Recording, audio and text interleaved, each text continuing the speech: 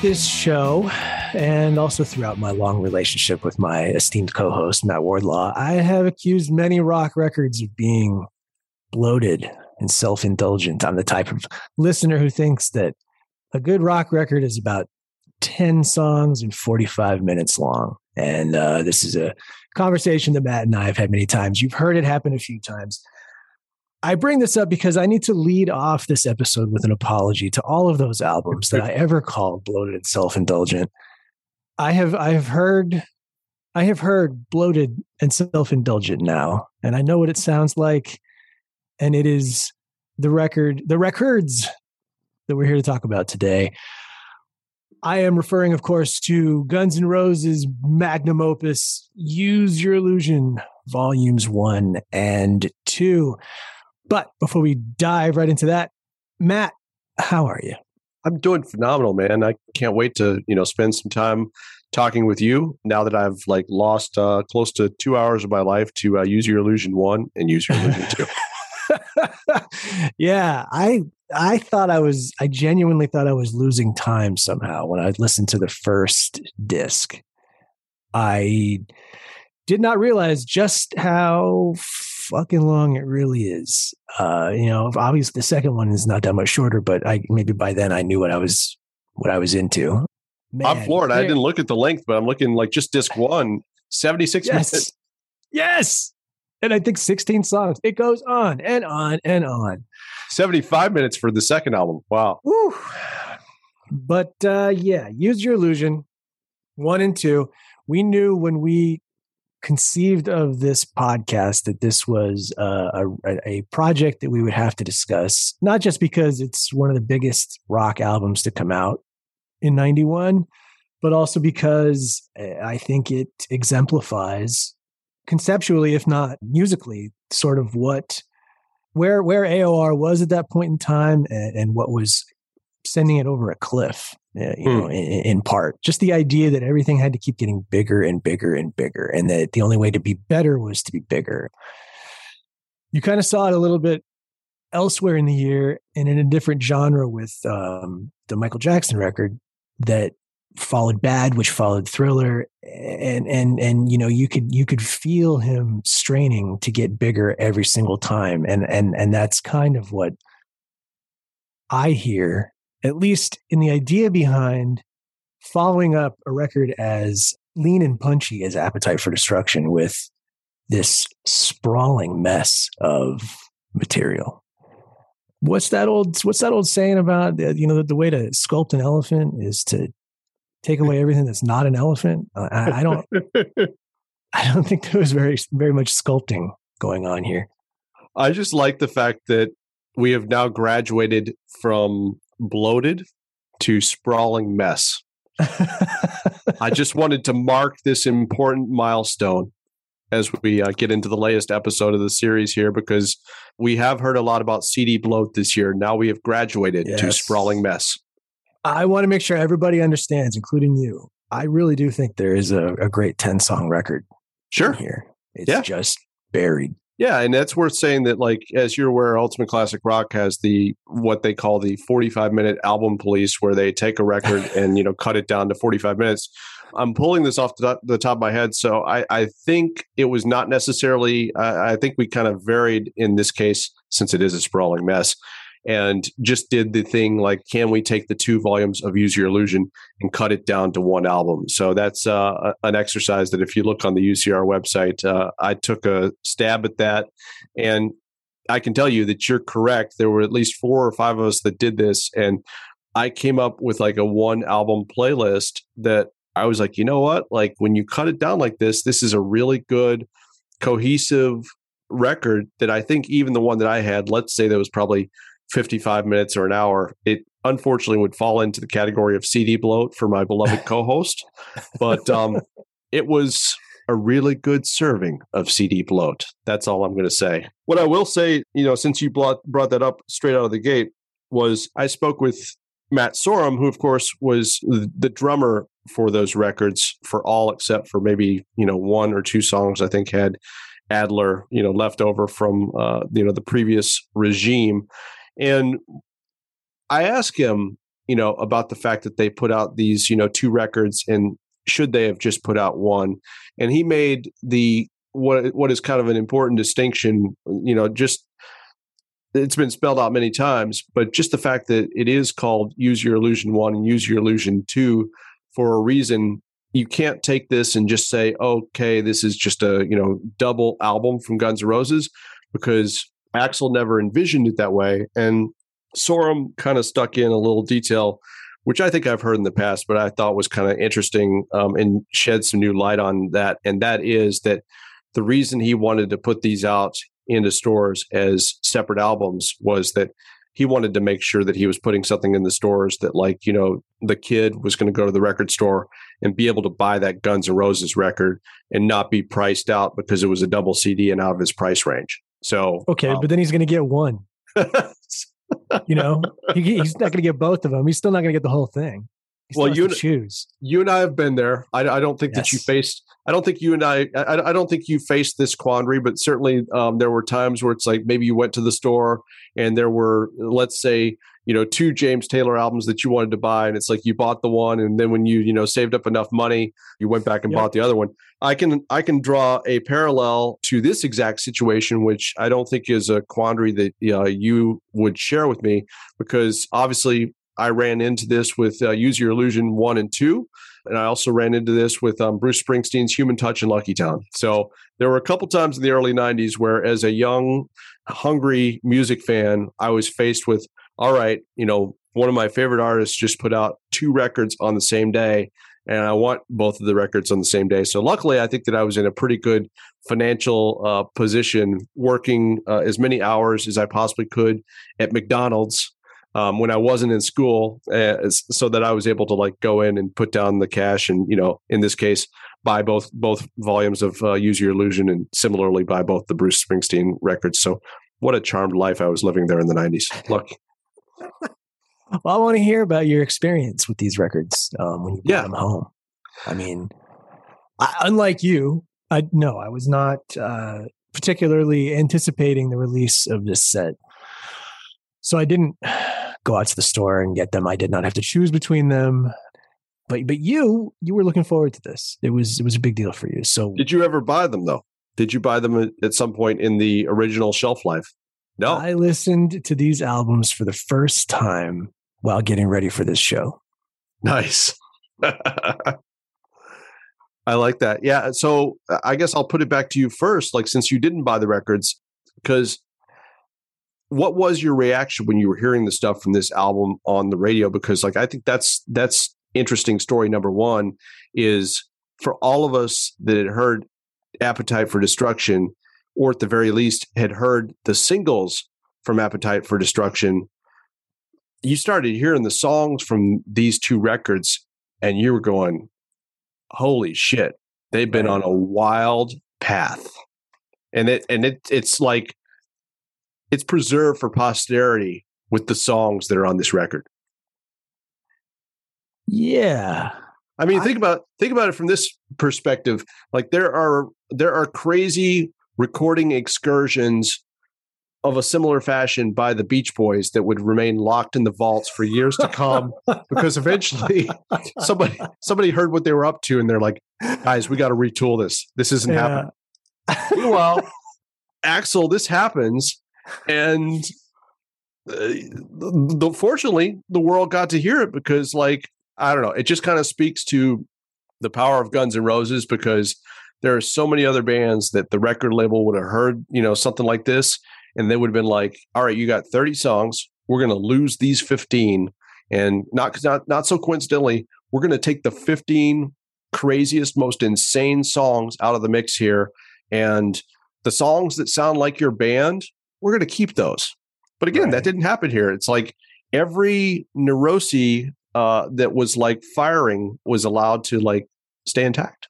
Yeah. And I think this, again, there is some good stuff in here, but I also think it's a really good example of why maybe not every artist I can think of needs someone in their life who's powerful enough to say no.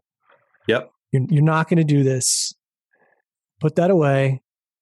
This is not happening. Axl clearly did not have that person in his life at this point. And I mean, your original question, from my distant vantage point, this was a band that, when the first time I heard Guns N' Roses, I thought, okay, well, this is a little bit much for me. That was not the flavor of rock that I was particularly hungry for at that point in time. And also, his voice has always kind of been a lot for me to handle. That is not, like he's a fucking fantastic singer and a very distinctive singer, but I got to be in the mood to have somebody scream at me and Welcome to the Jungle and Sweet Child of Mine, stuff like that was not really my thing. It wasn't until Patience that I started to hear something in them that resonated with me a little bit. And so when these albums came out, I don't know. I think as someone who only heard the stuff that was on the radio or on MTV, it seemed like Axl was following a trajectory that was very familiar. He was making stuff that was more commercial. Maybe not. Maybe that's the wrong word. But like, I'm thinking of November Rain. Not really the most commercial song in the world because it's 9 goddamn minutes long. But it definitely, for people who only thought of that band in one way, it was certainly a curveball, and it definitely added more of a pop element to their sound, a softer element to their sound. And then, when they get up on stage and they play with Elton John, I think that is sending a message also that I guess it's another reflection of the overwhelming ambition that led Axl to feel like he needed to put out every single one of these songs at once, that he was going to be more than just Welcome to the Jungle. He was going to be more than just Appetite for Destruction. He was going to be more than just the front man for a Sunset Strip style, late 80s hard rock band. He wanted to show that he could do all this other stuff too. Yeah. So, yeah. Yeah. And I think a lot of what you just mentioned was what was interesting to me was like, I think that's what was striking to me about hearing these records is that coming from Appetite for Destruction, there were certainly things that you heard to suggest that like they were still the same Guns N' Roses. Like I'm thinking of a tune specifically, like You Could Be Mine, like which I think that was in Terminator 2 before the album came out. It was. So it's like, heard that and song. In fact, I read that there was an older song that was, or no, maybe not an older song. I read a quote somewhere from somebody that somebody in the band, I think it was Slash, thought that it sounded too much like Appetite era Guns to put on their next record. I could see that. Yeah. Yeah. So it's like, You Could Be Mine, like was one that I heard that I was just like going, cool. This is going to be another great, Guns N' Roses record. It has the template, and I was good with the template. I mean, it's kind of very much for me like a band. Like, let's say if you're an AC/DC fan, like they're not going to change their template from record to record. And so the album that we had gotten in Appetite for Destruction, if they were going to give me another record of the caliber of Appetite for Destruction, I was okay with that. To the point of what you also said, though, as far as like Patience and, some of that stuff from the GNR Lies EP, I was very intrigued by that, very much in the same way of how I felt when Alice in Chains put out Facelift in 1990. And then it's like their next thing before they put out Dirt is they put out the Sap EP. Now, so anybody that had heard the Facelift album from Alice in Chains, like Sap was such a left turn. And I think it's kind of a shame that it's Jar of Flies these days that like gets all the acclaim when you're thinking about acoustic Alice in Chains, but it's like Sap. It's like, here's this all acoustic EP that it's like, it's got Chris Cornell, sitting in on a tune, but it's also got Ann Wilson from Heart sitting in on a tune.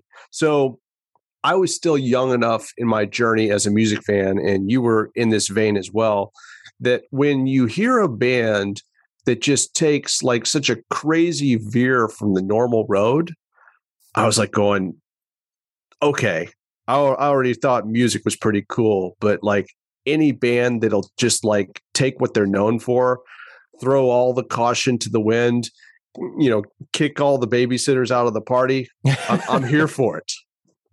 So that's what I got from GNR Lies.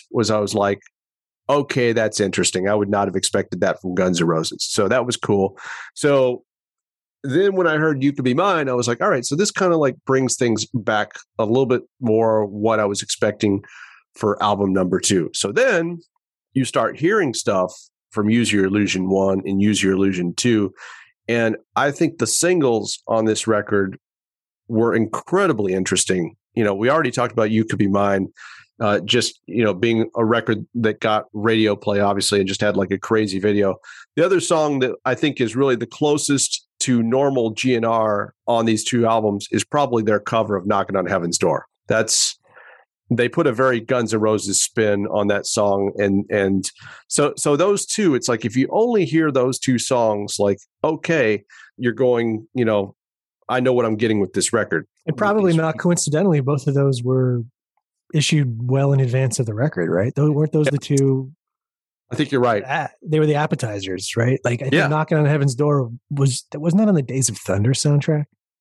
You're correct. Yeah, I think you're correct about that. Yep. Which was probably the last time anybody could tell Guns N' Roses what to do was, 1990 when Geffen is like, Tom Cruise is putting out a new movie and we need a song and you're going to give it to us. So they covered Dylan. I hear what you're saying there. Knocking on Heaven's Door and You Could Be Mine. Those are really effective ways to set up what's to come. And I also think not a lot of fans are the type of listener that you're describing, somebody who's eager and excited to hear where this artist is going to take them next. Not a lot of artists are in it for they just buy the record. They don't necessarily think about that like you and I do. Well, but they don't want to hear they don't want to hear curveballs, Sure. They want to hear what they heard before, just different. And I guess that's one reason why I could see possibly thinking it was a necessity to put out 30 songs over 2 albums to give themselves the ability to give some fans what they want and then also do what the band wanted to do. I mean, I think leading off the first disc with that horrible, what is it? Right Next Door to Hell. Yeah. That's hardly a song, but I mean, it's loud, it's aggressive. It's, I think it sends a message like, okay, we had a ballad hit with Patience, but this is still the band that rocked you before, we haven't gone soft. Yeah. Yeah. I need to apologize in advance to friends or at least Twitter followers that I have in the guys from the Appetite for Distortion podcast, which anybody listening can tell immediately that must be a Guns N' Roses podcast. And they do just an incredible job of just like, not only analyzing the records, but just digging up all sorts of folks from the scene and musicians who were around either on the records or associated with to like come on and dissect all this stuff. So I'm sure that they've had somebody on that has like talked about this, but this is the age old thing, man. I would love to have been inside the building at the record label when these records get handed in, because I would have loved to have been a fly on the wall in every single office from the top brass to the marketing department as they were listening to this, trying to figure out like, what are we going to do with this? Because there's some stuff here for them to work with, but I think on the surface, I don't know if you're going to hear that right away. You don't know that Don't Cry is going to eventually become a big hit. You don't know that November Rain is going to become a big hit. And certainly not November Rain. I mean, absolutely. It's like, you hear Knocking on Heaven's Door, you hear You Could Be Mine, and maybe you're like, I don't like that 2 out of the 3 songs that I'm hearing potential for are covers, but it's like you hear the version of Live and Let Die and you're going, okay, but so you're the marketing department or you're the top brass. It's conceivable to me that they could have been sitting there inside those walls going, we've got 3 songs on these 2 records that we can do something with.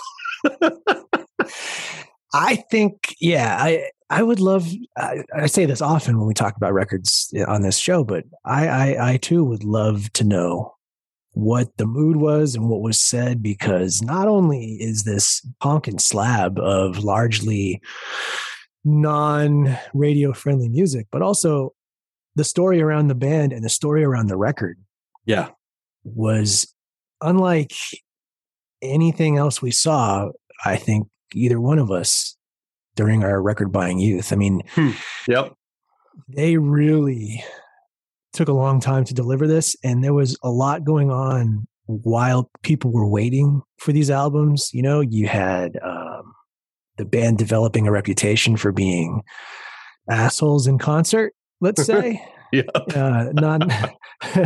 Not showing up on time, and you know, not in a cute way like the Replacements, where either way it was going to be a hell of a show whether they were in tune or not. But they just seemed kind of, they got dangerous on a larger scale, I guess. They were they seemed like an unreliable touring act. They seemed like an unreliable investment for the label, despite the fact that they were enormous. They were like biggest band in the world, and they kept people waiting for these albums. They went on tour, and the records weren't ready yet. There was all kinds of, like, everything was just at a fever pitch. And then I don't know when these tapes were delivered, but I imagine it was at some point during all this when fans were screaming for these records to come out, and the label had to have invested a substantial amount of money in them at this point. So after all that happens, you get these tapes and you think, well, we're in for a penny, we're in for a pound at this point. And you can't say no to Axl anymore. Yeah. So what are you left with? Exactly like you said, you're left scrambling for singles, I guess. I'd love to know what they had in their contract, though, that that they had so much leverage. And it could have been just as simple as, after you, I think we know this. This is time-honored stuff, man. Like, you know, you deliver a record like Appetite for Destruction that does what it did for the next album that you put out. You then kind of have license to grab the chainsaw and go out and kill at least one family. You know, and it's like, after that, once they figure out you killed the entire family with the chainsaw, they're going to, like, you know, lock you up. But at least for that initial record, after the big record, you've kind of got like some pretty good, you got a set of keys and you can take the car wherever you want to go. Their trajectory was a little different in that they put out Lies. Yep. They had these things that sort of kept them on the boards, even though Appetite was fading into the distance. So even though it took them an inordinate amount of time to deliver a follow-up, they were still hot. Yeah. You know, the buzz around them never went away. I think a lot of bands, a lot of artists, you release one big record and there's a lot of, in addition to this new clout that you've got, this chainsaw license that you've got, there's also a lot of pressure to come back and come back quick with something that is going to satisfy people who bought the first album. And Guns were a little different in that way, because I think Lies really helped extend their pre-Illusion lifespan, I guess. You know, I don't think they were really under the gun as much, no pun intended. And I think, I don't know what their contract said. I'm sure it wasn't super artist friendly, since they were still technically kind of a baby band, but they also had the wind at their back. And you have somebody as unpredictable as Axl. I think we've seen it. He would happily have sat on that album indefinitely if he didn't feel like it was ready to put out. Well, to that point, I want to address two things. One, that you just said about sitting on it. And two, going back to their unreliability. Ultimate Classic Rock for this entire past month has been focusing on covering a song each day from the Use Your Illusion albums. And so Alice Cooper appears on The Garden. And so there's two things that are really interesting. GNR ends up getting booked to open prior to Appetite for Destruction for Cooper at a show. And Axl at the last minute decides to stay with his girlfriend, Erin, presumably. and not show up, leaving. Not show up to open for Alice Cooper. Slight thing. So leaving Duff and Izzy to cover the lead vocals because apparently the GNR guys, like as most people would, they're like, well, shit, we can't, tell Alice Cooper suddenly he doesn't have an opening band. We got to go out and salvage this. The other part of it was that they were so pissed off that there was half a mind, after they soldiered through that gig, they were going, we need a new front man, because they were like, well, we're going to toss this guy out the door. Like he leaves us hanging, like as we have like an opportunity to open for Alice Cooper. That's, inexcusable. So that speaks to the unreliability. But the other part that I love about this Alice Cooper story is that, first of all, he does end up taking the band back out later on the Appetite for Destruction tour on more of an extended run of actual dates. So a relationship develops there. And so at some point they go to Alice because they want him to make an appearance on, this song that they're recording for the Use Your Illusion Records, song that ends up being called The Garden. And the quip that I love from Alice about The Garden is he asks Axl, will this song come out in less than 6 years? So like, considering that we're not even anywhere close to like, Chinese democracy where he's going to sit on a record, to your point, I really wonder like what sort of like insight Alice had to already ask that question. And maybe part of it was just like him seeing the gap between, Appetite and, the eventual arrival of the Use Your Illusion records. I don't know, but either way, like he either was able to, he either knew, I mean, it could be as simple as he knew enough from being on the road with these guys to ask kind of just straight out, is this going to come out or am I wasting my time? Because I'm Alice Cooper. If this is not going to come out for a decade or more, I got better things to do. The story I read was that he told Axl, I've got a tea time. Yeah. You only have me for X amount of, I forget what that, maybe 3 hours or whatever. But he said his point of view for this particular song was that if you can't get that type of vocal after a take or two, then there's something wrong. So he did what he was willing to do and then left. And I guess Alice trumps Axl, at least in 91. Apparently so. Yeah. Yeah. So since we're talking about the craziness here, I will go ahead and Mike Klink was the guy that was kind of overseeing all of this as far as the recording of the record. But it was interesting because I recently spoke with, as I mentioned, Matt Sorum, and as structured as you would expect these sessions to be, there was also enough of a lack of structure that when it came to the mixing, apparently there were just a lot of people that were checked out of the whole mixing process. So basically the question that I put to Matt was, as I was getting ready to talk to Matt, I kind of came across the factoid that Bill Price is the guy who mixed these two records, but Bob Clearmountain was the guy that originally mixed the stuff. And I was extremely curious to find out because the band tossed him out and started over. So you and I know, like, we are both liner notes nerds. And so anybody else out there that is a liner note nerd, you take a guy like Bob Clearmountain, Bob Ludwig, anybody you want to bring up, you take somebody like Bob Clearmountain in this case and throw him out the door. Something happened. So it's a lot of money being flushed down the toilet too.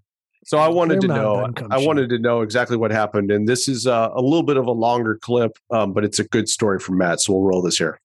Well, that was an interesting situation because, Bob Clearmountain had plugged in down a record plant. We'd given him free reign. I think Axl liked him because he had just done Bruce Springsteen and some of the other stuff that he liked. So Bob started on the record, but, no one had gone down to the studio. So I remember it was probably 20, 30 songs in. I mean, he was almost done with the album. And me and Slash went down. And I remember Slash wasn't happy with the guitar. We were kind of sitting there and trying to figure out what happened with the drums. The drums are kind of small and didn't sound anything like what we recorded. And I remember I looked over and there was this Bob Clearmountain sample CD, the drum samples. And I asked Bob, what's happening with the drums? He said, I've replaced a lot of them. I said, what? He'd gone in there, and in those days they were sampling drums and doing, well, they still do a lot of that now. It's like more normal now than ever. People do all kinds of that shit. But in those days, I never even heard of it. And I remember I called up Axl. I called him. I go, Axl, something weird going on there. You need to come down here. He said, what? I said, I think he's replacing sounds on the record. And before I knew it, basically the next day, Bob was gone. He was fired. Axl. I don't even remember if he came down. I think he might have, but fired Bob, and that was that. And it was, we moved on to Bill Price. Wow. So if you can imagine that phone call, you're the guy that has to call Axl and say, hey, Axl, I think he's replacing some songs. He's replacing some stuff on the record. Like, you can just see Axl going nuclear when that happens. Mm-hmm. Wow. But like the fact that like he gets basically 20 or 30 songs into mixing the record before somebody figures this out. Yeah. Well, I wonder, based on that story, it doesn't sound like they were on the road when that happened, but I mean, I know that they had other things going on. Sure. Yeah, that's definitely another part of this record, is that they were far enough into the making of this record that there was a point, you are correct, that they were so far over schedule for this record that it bumped up against the next tour that they were supposed to go out on, which was basically the tour for these records, basically. So they went on tour for these records before the records had been finished. So there was an element of that later where it's like they were kind of, coming in and out and finishing things up in between shows on the road, So but by the way, we should mention Matt Sorum has a new memoir called Double Talkin' Jive that folks can find all sorts of stories. The title tells you everything, really. Double Talkin' Jive, true rock and roll stories from the drummer of Guns N' Roses, The Cult, and Velvet Revolver. So 3 perfectly normal, non-dysfunctional bands. What could go wrong? The story about Sorum coming in, I think, is also interesting in terms of where the band started and where they had gotten to at this point. That Adler, his last couple sessions with them, he was so out of it that they had to compile tracks. They had to compile a complete performance out of multiple incomplete performances. Yep. And that's really, you're talking about a band that type of recording is not that's so far removed from where they started. So, just to begin the sessions for Illusion that way, you're using so much technology, you're using so many different passes, and I don't know, I don't really have a fully developed thought here, but I think there's an interesting point you're making, which what that makes me think of is, from what I know, the band that recorded Appetite for Destruction, and certainly after they go out and play a bunch of shows, one thing that you can say about Guns N' Roses that you can't say about a lot of other bands is, and I was just talking about this the other night in regards to, bands like Dream Theater and Rush, and we were discussing like live albums basically. And Jeff Giles, by the way, is a huge fan of live records. No, he's not. But we were talking about like fixes for live albums, and it's like the thing about like a band like Rush or Dream Theater. I said I would always love to be a fly on the wall in those mixing sessions, because whatever they think they did wrong is going to be so minor and not audible, because anybody that's gone to see these bands, it's like they're just technically perfect and on the money pretty much 99% of the time. So I would apply that to like Guns N' Roses, that like they are not technically perfect, but they certainly would have been tight, right? No, they're solid enough players, and still, I guess, just like rough enough, for that GNR thing. But it's like, you look at each of these guys, whether it's, Slash or Izzy, Adler, etc. These are guys that know how to do what they do. And it's like, and Guns N' Roses, like, they were a band that could play live. Like they quickly became known as like, if you saw any bit of like live footage from Guns N' Roses, that this is not a band that has been pieced together painstakingly in the studio. Which is, to Alice Cooper's point, why, if you're Alice Cooper, you're just shaking your head like, why are you doing this, Axl? Like, you guys don't need to like do this over and over and over. You guys are better than that. You guys are the band that can go in and knock out, these things in a take or two. unlike some bands that just, they don't have the vocal ability, they suck at their instruments, they can't play well together.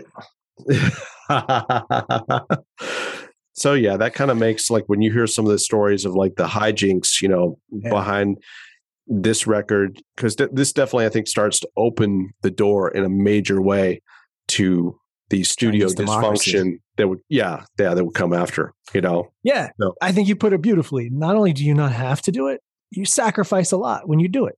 Yeah. You take away the energy that was really appealing to people in the beginning. And it's nothing that you can ever really put your finger on, but you can certainly feel it. Like I said, I was not a huge Guns N' Roses fan when Appetite came out, but I think that record is a lot more fun to listen to than either one of these. And whatever Adler's crimes against the band were, I think it's worth noting that Izzy, for one, was on the record as saying that when he left, the band stopped making sense for him, because as great as Sorum is, and he is great, you alter the chemistry of that unit, and it just makes things different.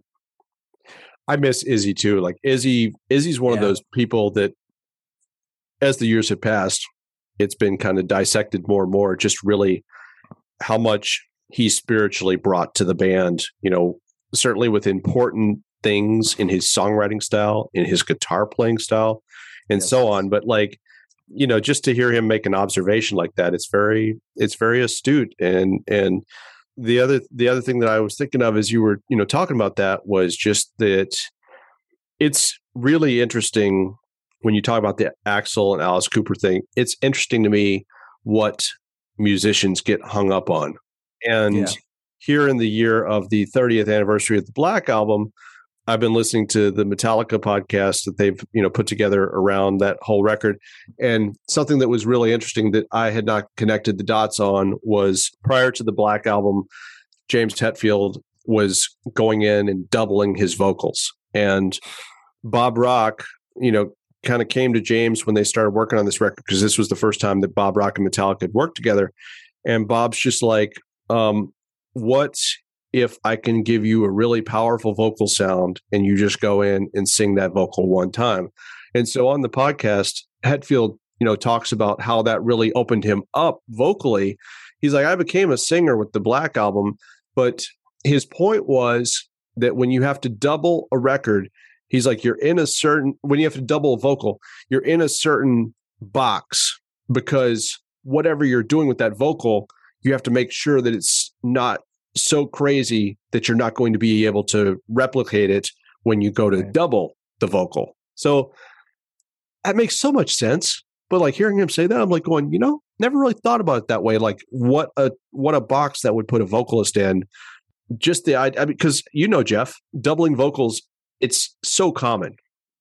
Or if you're Donnie Iris, it's tripling and quadrupling, So when you're Donnie Iris, you're doing that because you're a wizard. Usually, when you double vocals, you're trying to cover something up. You're trying to make a not fantastic singer sound like they're a little more powerful than they actually are. It's funny that Hetfield was doing that prior to the band hooking up with Bob Rock.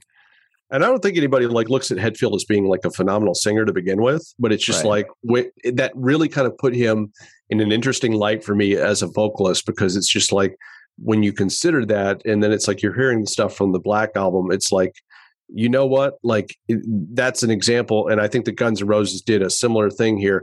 That's an example that like James Hetfield progressed in a major way with the Black Album. Now the fans might not have liked how Metallica progressed in air quotes with the Black Album, because as that album has turned 30, I like the Black Album. I like old school Metallica, but I've discovered in having conversations about this record with people, the same people that were incensed in 1991 when the Black Album was released. I was having this conversation with a buddy of mine that like I went to high school with. I'm like, 30 years on, like maybe he's like me, he's mellowed about the Black. No. He's still just as pissed off about the Black Album as he was then. So I think Metallica fans are like Star Wars fans, they're angry for life about where they feel like they've been wronged. Yeah. Angry for life. Put that on the back of a t-shirt or a jacket. I want to circle back just for a minute to Izzy. Yeah, sure. First of all, we have to pay tribute to any musician who gives a job to a former member of the Georgia Satellites. Yes. Okay. So yes.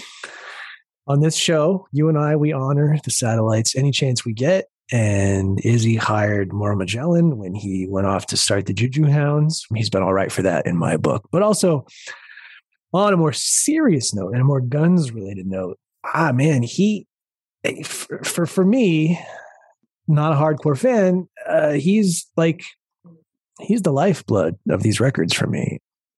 His Stonesy stuff really adds a lot to these records. So I just wanted to note Izzy's input here and say that he certainly was missed after he took a hike. As much as the band had changed between this and Appetite, I think it's Izzy who really anchors the sound on these records to the past. Yeah, I totally agree. And like, I was just looking at writing credits as you were, talking about Izzy, because like, that's something like I would love to drill down on. Like, for instance, like, Don't Cry, he shares the writing credit on that with Axl Rose. And it's like, I would love to really know what he brought to that song.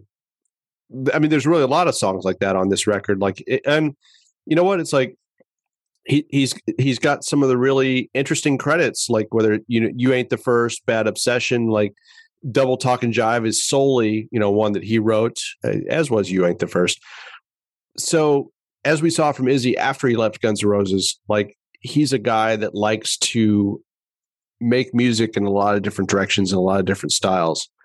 And I think that that's something that he definitely brought to Guns N' Roses, was that he was like a very helpful unsung Swiss Army knife for this band that could really adapt to and answer a lot of different situations that were being thrown at him stylistically by Axl. So it just seems like and I think that you could probably say the same in some fashion about Slash, but I think Izzy even more so was the guy that really could take whatever was, coming out of Axl's head and really put an interesting twist on it. Like, I think all these guys were in such a creative zone that there's probably nobody that couldn't, go toe to toe with Axl and match him musically with whatever they needed to match with, from their instrument. But I think that Izzy was really kind of the guy in this band that really kept them. They could have just been another AC/DC type band. And this is not an AC/DC slam at all, but they could have just churned out record after record after record of Appetite for Destruction. And I think that instead, because of the different folks that were in this band and all the different things that they were into, Izzy in particular, I think that like as Axl wanted to like really push the boat out from the dock, he had the right person to do that in Izzy. Right. Yeah, I agree with all of that. And where I was going to go, man, about a half hour ago when we started talking about like kind of like the radio or the more friendly songs on this record is, like I said, like there was the stuff that we started hearing, from this record, whether it's like Live and Let Die, Knocking on Heaven's Door, You Could Be Mine.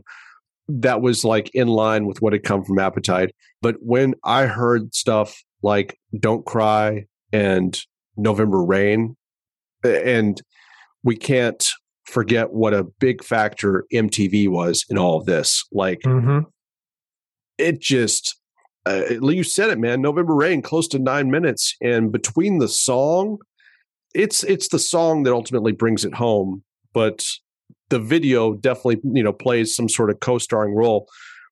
When I first heard stuff like November Rain and Don't Cry, I was like, first of all, I think Don't Cry kind of like, maybe takes things a little bit further. If you've heard Patience, you're not shocked by Don't Cry. I was, I think, shocked by November Rain because it was such an epic. That song and Civil War, like, I don't think that got as much. I don't even know if that was released as a single, but Civil War is a song that, for anybody that like has listened to rock radio in the past 20 years, like it's kind of become like kind of a staple Guns N' Roses radio track, which is interesting because it's just kind of it's another one of the weird songs from this record. So it's like, I think, November Rain, if it did not have that MTV video and the success that it did, I don't think that you're hearing November Rain on the radio all these years later. But it's like, you can kind of make the argument that like, well, you know what, Civil War was kind of had the same weird factor, and you are hearing that on the radio. So I don't know. All that is to say that the weird stuff on these two records, and that's not even really scratching the weird surface, by the way, guys, like it gets a lot more weird. But the weird stuff on these two records really drew me in. I actually do like Right Next Door to Hell, looping back again like 30 minutes or so to, your disparaging remarks about that song. I've been waiting for this. That's the opening song on that first Use Your Illusion record. And again, just knowing that this is the 90s, where it's like anybody that was making a record like just deliberated the sequence of an album to death. I think that was the right tune to place there because if anything, it does not hint at the crazy ride you're about to take with both of these albums. Like, it kind of sounds, I think, close enough to traditional GNR that you're like, yeah, man, these guys are back fucking rocking. It's so good to hear Guns N' Roses again. So if you haven't heard any of the radio singles, if you just went out cold, I don't listen to the radio, radio sucks. If that's you and you just went out because you dug Appetite and you wanted to buy the new Guns N' Roses album and you heard that song, you're like, cool, man, Guns N' Roses is back. And then from there, man, things start getting a little bit wild. I love that there's between the two records, it's so artistic and awesome that there are two different versions of Don't Cry. You think that's artistic and awesome? I think that's pretty self-indulgent myself. It is totally self-indulgent. Absolutely. Artistic. I love that Right Next Door to Hell opens the album because that means it gets it out of the way. Oh, wow. Yeah. Artistic, by the way, Jeff, it's a synonym for self-indulgent. So yeah. But I think we spent a lot of time like going over what was question one. So what else do you have thought wise? Well, appropriately, we turned that first question into a 2-record set. Yes, I love it. It's totally appropriate. I think all I would say, kind of in closing, is that in retrospect, I'd like to. It's hard not to, for me, not to think of an alternate universe in which these guys came out with another album in like '89, and it was 10, 11 songs. Yeah. And if they were writing this much, then they could just keep banking that material and they could keep coming out with a new record every couple of years. And then after they put out, I don't know, 3, 4, 5, like get a career under your belt and then shoot your load with something like a 30-song 2-album set that comes out in the same day. I question the wisdom of going from a record-setting debut to something like this within a span of 4 years. I don't think it was. I don't think it was a good decision. I don't think it was necessary. I like to think of Guns. I wonder how much longer they would have been able to keep it together if they hadn't swung for the fences so hard with this one. What did you like about the 2 records? Oh, you put me on the spot here.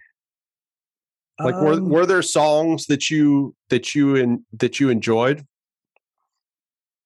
The Izzy songs, pretty much. Yeah. I don't know. I'm probably the wrong person. This is ironic. I'm probably the wrong person to talk to about Guns because I've always had a hard time listening to Axl, but with 30 years distance, I can hear the good stuff in here. And I really think that if it had been cut down to a more manageable length, if they had gotten rid of some of the chaff here, I think everybody would have been better off.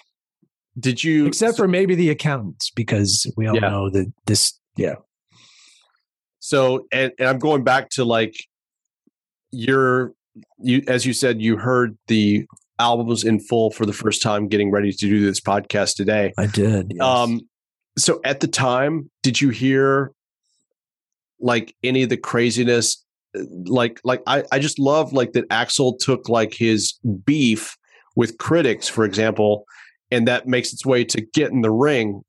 So certainly before, I think perhaps even before I like owned these two records, I was, hearing the flap over Get in the Ring and all the people that have been targeted by Get in the Ring, that basically like whatever shots that they had taken at Guns N' Roses, suddenly they found themselves in the lyrics on the next Guns N' Roses album, which I think Bob Guccione was one of them. And, and so I just think that's ridiculous. That is just that's so petulant.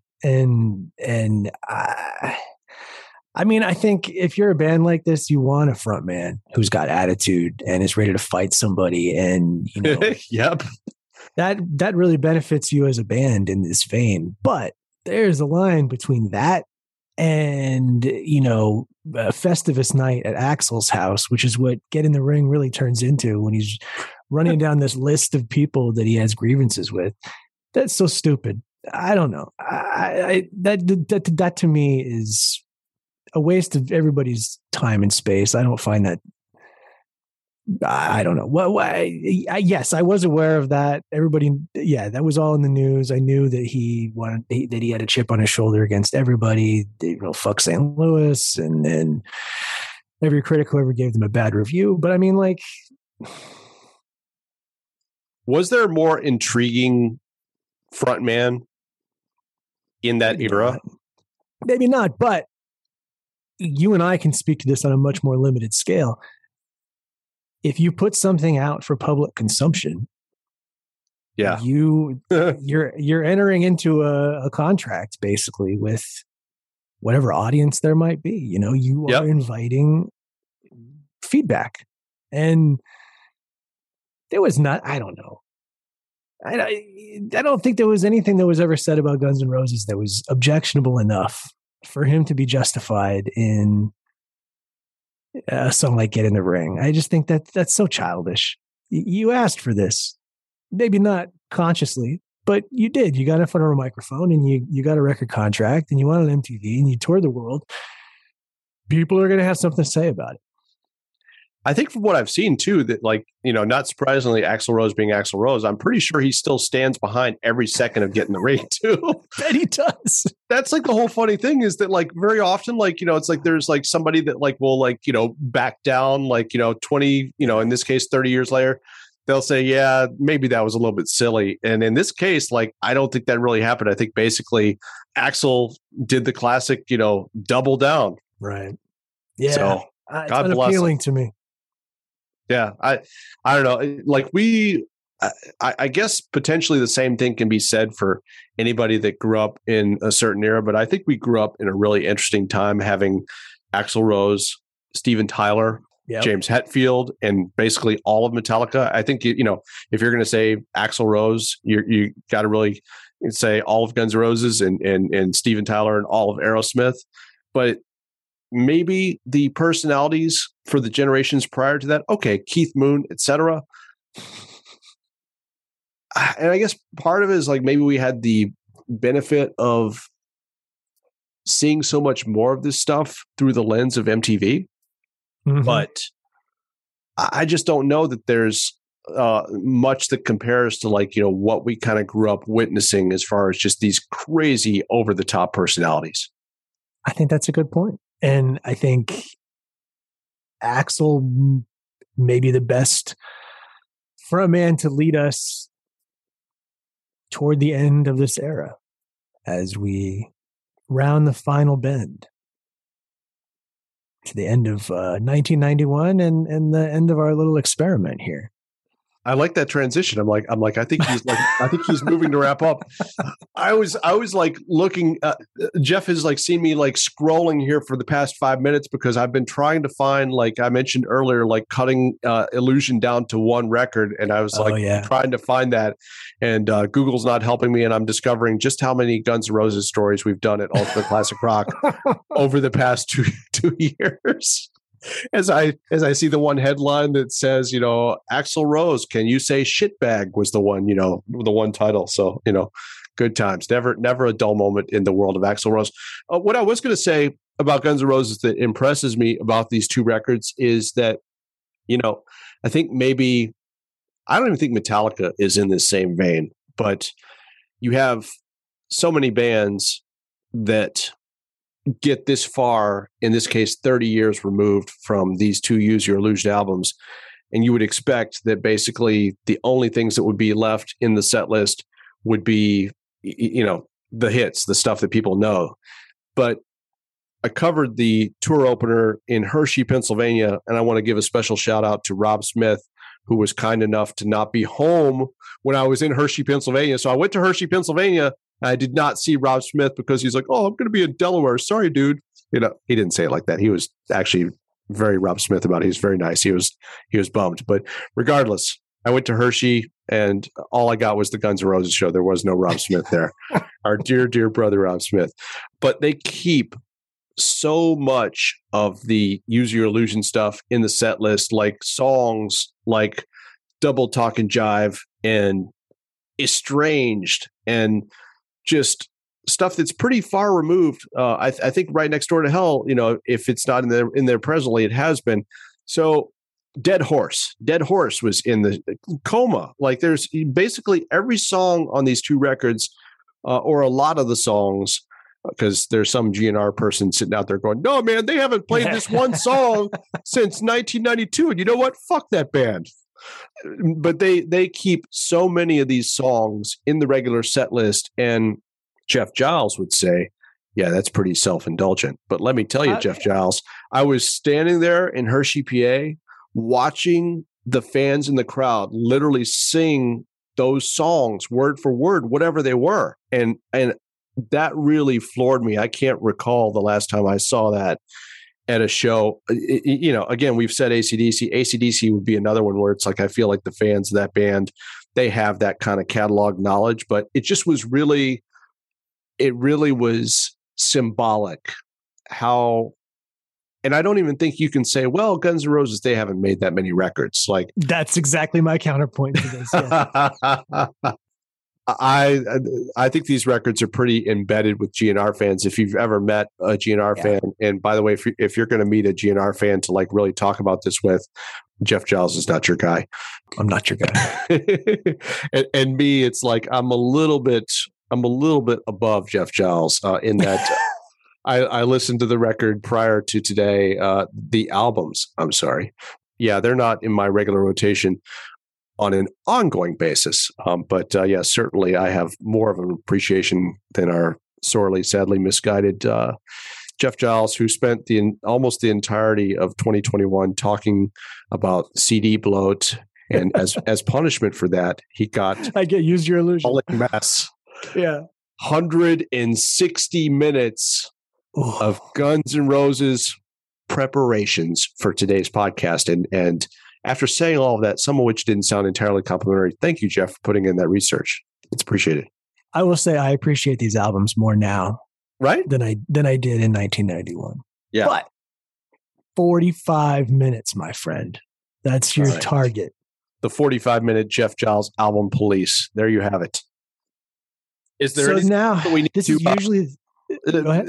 I don't know if there's anything else we need to discuss about this, but one thing I do keep meaning to mention is, as I was scrolling past looking for the single album Use Your Illusion, I was reminded that we recently did a story at Ultimate Classic Rock about the 30 wildest moments from the Use Your Illusion tour. And all that really made me think of, that's really not a plug for you to go and look at it, although you should go and look at it because it's quite the collection. Pretty wild. Wild. And like that, there was so much insanity. There were riots, and so on. But the thing that I was not aware of was, I think somewhere in the last half of the tour, they had somebody delivering a pizza on stage to Guns N' Roses every night. And it was like a bit that I think usually they had somebody do it from the road crew. And I had it on my list because I wanted to ask Sorum like what the purpose was, for delivering that pizza every night.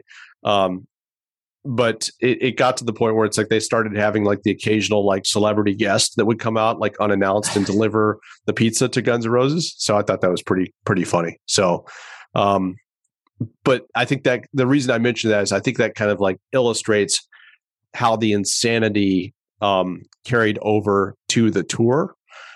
There's the famous story with Yes of Rick Wakeman getting so bored that I think allegedly he had dinner delivered to himself that particular night. Curry, right? Yeah. Curry, there you go. Well, take Rick Wakeman's curry and multiply that out to every night for a certain span of the Guns N' Roses tour. They were delivering pizza to the stage, and there you have just a small slice of the insanity that was the Use Your Illusion tour.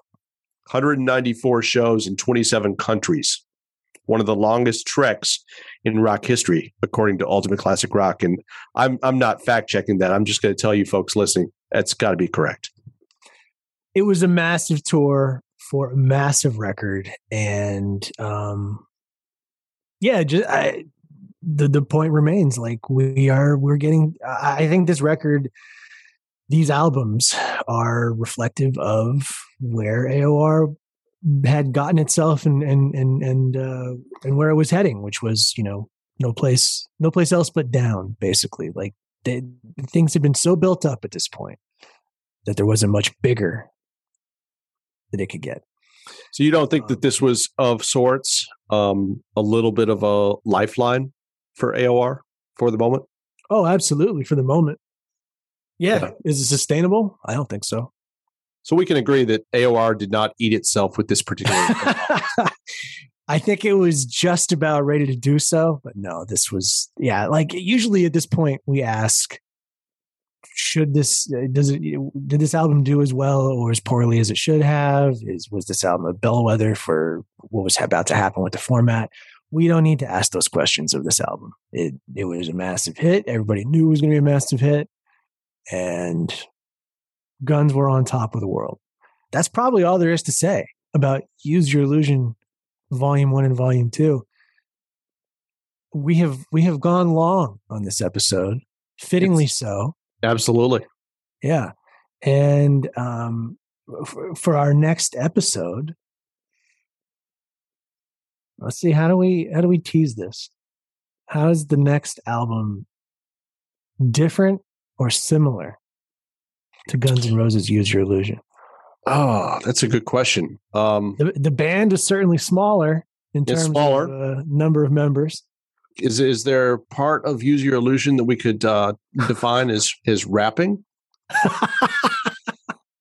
I think there is. Like I'm not coming up with it, but I think that we can make that connection very loosely.